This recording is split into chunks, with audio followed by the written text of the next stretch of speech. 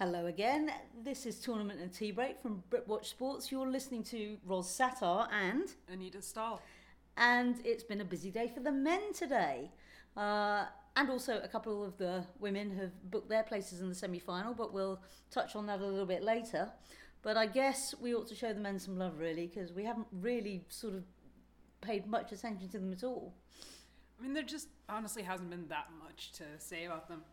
There haven't been any incredible matches on the men's side in these early rounds, I don't think. No. A lot of the top seeds are either missing, or in Djokovic's case, his body showed up, but the Djokovic that people want to see wasn't there. So, yeah, now is when the men's draw is really shaking out to be a lot of fun to watch and talk about. Let's start with the defending champ, and we actually get the rematch of the Australian Open semi-final that never was. He will be facing Hyun Chung, and I think this is a fascinating sort of glimpse of what's coming up along the track for the ATP. When the old guard have gone, the likely people that are going to start stepping into their shoes. Yeah, and what I especially like seeing on the ATP side is the generosity and kindness that Roger is showing these younger guys coming up. The way he talked about Chung, it's like he was looking forward to playing him, but also looking forward to giving this young guy the opportunity to really test himself by playing him. So as you're starting to say, the only match they've played that was at the Australian Open this year, and at 6-1, 5-2, Chung retired because the blisters on his feet had gotten too bad. And if you saw the pictures, I mean, it was horrible wounds, really, like not what you think of when you hear blisters. And Roger was so sympathetic to that. Yeah. And so it's just a great match to look forward to see Chung be tested, but also see Federer showing the young generation what's up. Yeah, I mean, I was at Australia, and he was really good, actually, because, people I think were a little bit disgruntled because, they came to see a fight. And of course, Chung had out Djokovic earlier in the tournament. So it was really good when Roger actually turned around and said, I know what blisters can be like, and having seen them, that they were nasty, and he said the same again. So I think he's looking forward to it, and we know that he's imparted his advice to Alexander Zverev. Not that Alexander Zverev has paid much attention to it thus far, but he's actually taken the time to talk to Zverev and said, look, don't sweat it. The pressure's going to be on, and it'll be interesting to see. I think this has actually got the makings of a very good quarterfinal. Right. I mean, I'm disappointed that this isn't the final. And not that other semis and quarters aren't going to be great, but to have them meet this early is a shame, considering where they're both at. I think it'd be a great moment to see them meet really on Sunday first time. The next quarterfinal is another actually meeting of, I want to say old, but I wouldn't describe Kevin Anderson as old. But he's been on the tour for quite a while, and he's now having that sort of resurgence, and quite rightly made his first slam final last year. And he meets up another next genner, which is Borna Coric, who has, even early on in his career, had to overcome some pretty awful injury woes, as has Kevin Anderson, to be fair.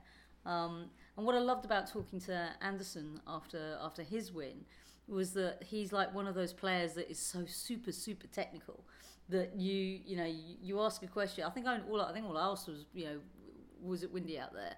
And just got this real kind of almost blow by blow account of how he actually managed to turn things around in his round 4 match to get to this point. He's had a great year, actually. He's had a great start, with the exception of bouncing out in the first round of the Australian Open.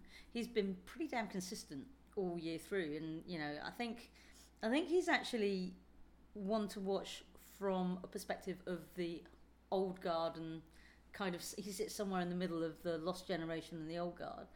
But Coric is always exciting. I mean, I remember watching him play. I think he must have been about 15 against Great Britain in Croatia, and he pushed Andy to something like a 52-shot rally in the first point of the match. And you could see Murray was like, right, you want to run? I'm going to make you run. And it literally was think, scatter, scamper, scamper, dink, scamper, scamper. And I mean, he absolutely finished him off. But you know, he look at what he's sort of developed. He's quite a fiery character. You know, it's going to be a clash between two very different guys. Yeah, and I mean, so the thing about Anderson and the wind. At Anderson's height, that elevation, you would just think the wind would be a much bigger liability. I was watching Coric and Fritz this morning, and so they went 3 sets, and Coric really just, they were wailing on that ball from one baseline to the other, and Fritz, the American, was really getting frustrated, but Coric didn't show that. Like, he looked like he was having fun and was there to really keep fighting, and so just those different styles when he meets Anderson, who also had to play a 3-set match, in this case against Carreño Busta, to get to the quarters. It's going to be interesting. I mean, they've played on hard court 3 times, and Anderson has won each of those encounters. Mm-hmm. But George has changed a lot of things up. He has a whole new team, new coach, new physio, everything. So, you know, I don't want to let the head-to-head be misleading about how hotly contested this match could potentially be. And we also know Coric has got a good reputation for smacking the big players about and, you know, dropping a huge surprise as well. Yeah, I mean, what he did to Sasha Zverev at the U.S. Open last year, that was... I think... I don't know. I mean, I think Anderson's form at the moment is pretty awesome early on in the season. Especially, again, he's had his fair share of injury woes as well. But Coric was exciting to watch this morning. I mean, yeah, I thought it was quite funny. I think we literally arrived as Taylor Fritz was screaming, "Shut up!" to his box. So whatever Coric was doing out there was discombobulating him rather nicely. Oh yeah, he wasn't having it, and Coric just had a mental toughness in that match that Fritz couldn't muster. Yeah. So you would edge Coric then, maybe? Oh, that's a tough one to say. I think they're both going to be fairly tired. And I'm gonna say Coric for this one just because I want to see one of the young guys make it. And if we could see Coric Federer or Coric Chung in the semis, I'm just hoping for either one of those matchups. I think, quite honestly, it would be more fun than watching Anderson play either Chung or Federer. Yeah, no, I wouldn't disagree with you. So on to our next quarterfinal candidates.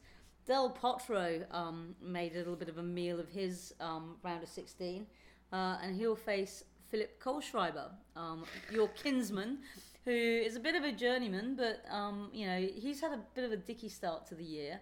Was pretty sick in Australia and seems to sort of picked up the pace a little bit now. I'm not sure though that he's got enough match fitness, but Del Potro was impressed because he's pretty much sort of saying after this and after Miami, I need a rest. You know, he's just come in off the back of the Acapulco title, and let's face it, the only reason that people play Acapulco is to get that hat. So you know, honestly, where's his motivation to win a Masters after winning that sombrero? I mean, yeah, I'm just not sure that he has anything left after that sombrero. Yeah. Whereas Kohlschreiber didn't get any sombrero. He's got so much left. I should say the head-to-head is slightly in Delpo's favor, leading at 6-2.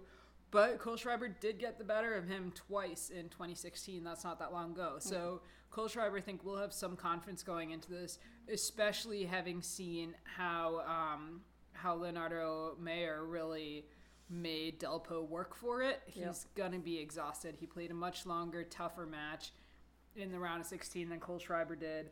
I thought you were going to say them was truly necessary. I was going to say, yes, definitely then truly necessary.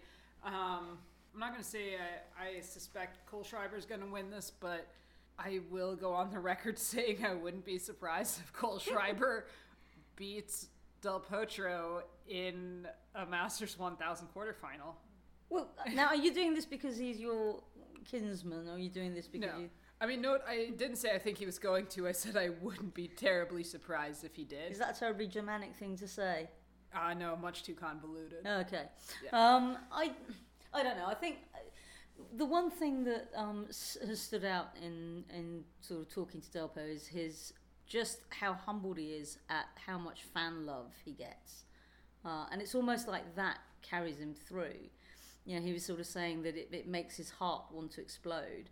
Although actually, when he said heart, it sounded like heat, and I was like, it makes your heat want to explode. I'm not sure I understand, but yeah, he's a firm fan favourite. So Cole Schreiber is going to be up against not just Delpo, but everybody that's watching, because they just absolutely adore him. Just because I think people want nice things to happen for him. That being said, I'm not sure that we wanted nice things to happen for him only when he dragged it out to 3 sets and we were waiting for the match. Yeah, I was waiting for more tennis. That was a frustrating one to watch, not only because it was really cold and windy, and those cold, windy conditions also really aren't good for Del Potro. No. So I think that's one of the things to really look out for when they schedule the men's semi. Are we actually time to check in on weather report? Are we scheduled for more like winds and gusts as we had today, or they weren't scheduled to be as horrendous as they were today? So I don't trust those forecasts. And then also things are just different in the stadium, and we're in this weird wind tunnel between. So for those of you who haven't been to Indian Wells, it's basically these flats, like a corridor of flats between two smaller mountain regions, and ordinarily the clouds and the weather storms that are in LA right now will get stuck on that side. But what happens if you have really strong storms, it's only the really big ones and the really big winds that'll make it over the mountains, and you can't always tell if they will. The weather algorithms can't, and so they can kind of hit you by surprise, and when they do, they are very strong. So kind of like this morning then, when we woke up and found half a tree in our swimming pool. Yeah, okay. Couldn't find our trash can for a minute. Yeah, which actually managed to blow itself right inside the gate. And we have very kind neighbors here, very kind raccoons, or the Heinz Dominion. It's impossible to say at this point, but until things go missing, I'm not going to question it. Yeah, I think the less said about the ghost walking down the road with the broom, the better. That was creepy. That was creepy. I swear she was there and she was a real person, but y'all didn't see her. So for the sake of the recording, Jimmy, did you see her? No. Okay.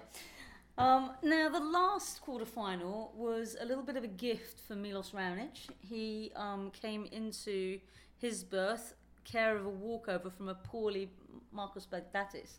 So he'll meet Sam Querrey in what's going to be a battle of the big batters, basically. Oh my, that sounds like a movie. And we'll leave it to your imagination as to what kind of movie. Starring Borna Koric. But yeah, I mean, I'm not sure who gets the benefit, whether Querrey will get the benefit of an untried and tested Raonic. Well, that's what I was going to say. You said that Raonic got a gift on that walkover, and I'm not sure that it is. Okay, well, he thinks he's played it up as a gift in his... Yeah, he does lack match toughness right now, though, and Querrey's also been playing the doubles, and I feel like he's ready to go. And with Raonic he's a joker. Oh, not that again. Yeah, I mean, we touched on this yesterday, that Raonic is one of these people that, I'm led to believe by those in the know that because his proportions are slightly out in terms of length of limb to body, that's why he's suffered so many injuries to his back, to his thighs, to his quads. I mean, I don't know that there's ever been any tournament that I've seen him in, actually physically been here and seen him in, that there hasn't been some ailment or issue.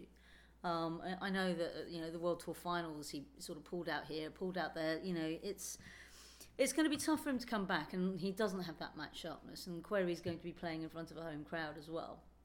So, I do want to add with that, though, Querrey, I wouldn't say is the most popular American, and there are an absurd amount of Canadians in Palm Springs for the tournament. I mean, really? Yeah, there's always a huge Canadian contingent.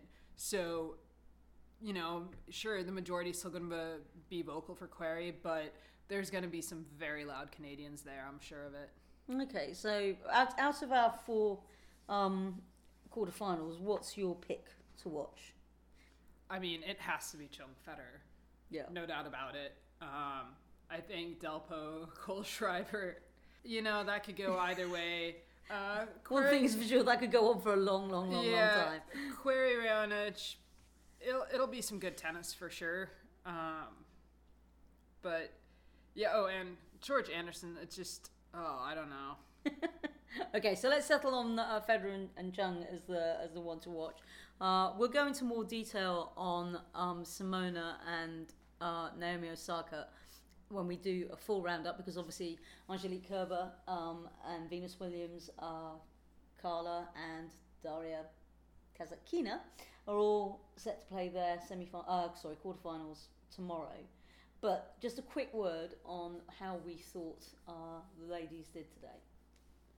I think Naomi Osaka has been incredible. She's making a deep run here, and maybe I'm just noticing it more with her because she's just such a media darling. And when I say media, I mean like the individuals in the media. Everybody just loves going to Osaka's press conferences because, and I admit part of this also just, she has a better grasp on English than most players in the sport, so that already is a relief, quite honestly.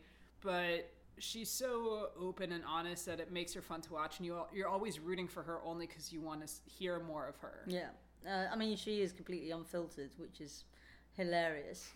She'll go down the path and be like, "Oh no, that didn't sound good."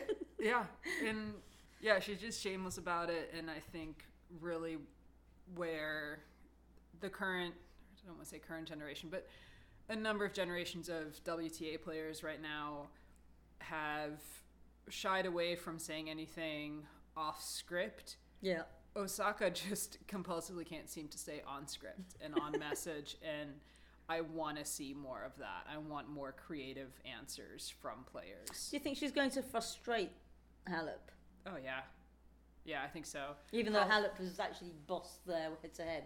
I think because Osaka has so much confidence right now, and yeah, Halep is going to have some confidence coming out of the match today, but she's going to be tired from the 3 setters she played, and yeah, but they're slow courts. It's going to be a fun one to watch for sure. But yeah. Okay, well, we will be back tomorrow with a much more in-depth look at the women's semis. We'll also try and wrap up some of the quarterfinal action from the blokes as we get to the business end. We're at some stage, actually, we're going to do a Facebook Live and a little bit of a tour around this house that you've been hearing about for the last few days, presuming that we haven't been eaten by raccoons overnight. Or that ghost lady I saw earlier. Or that ghost lady that, yeah. Okay, we'll leave it there. Thank you for listening. I've been Ros Sattar. And Anita Stahl. And this has been a tournament in a tea break for BritWatch Sports.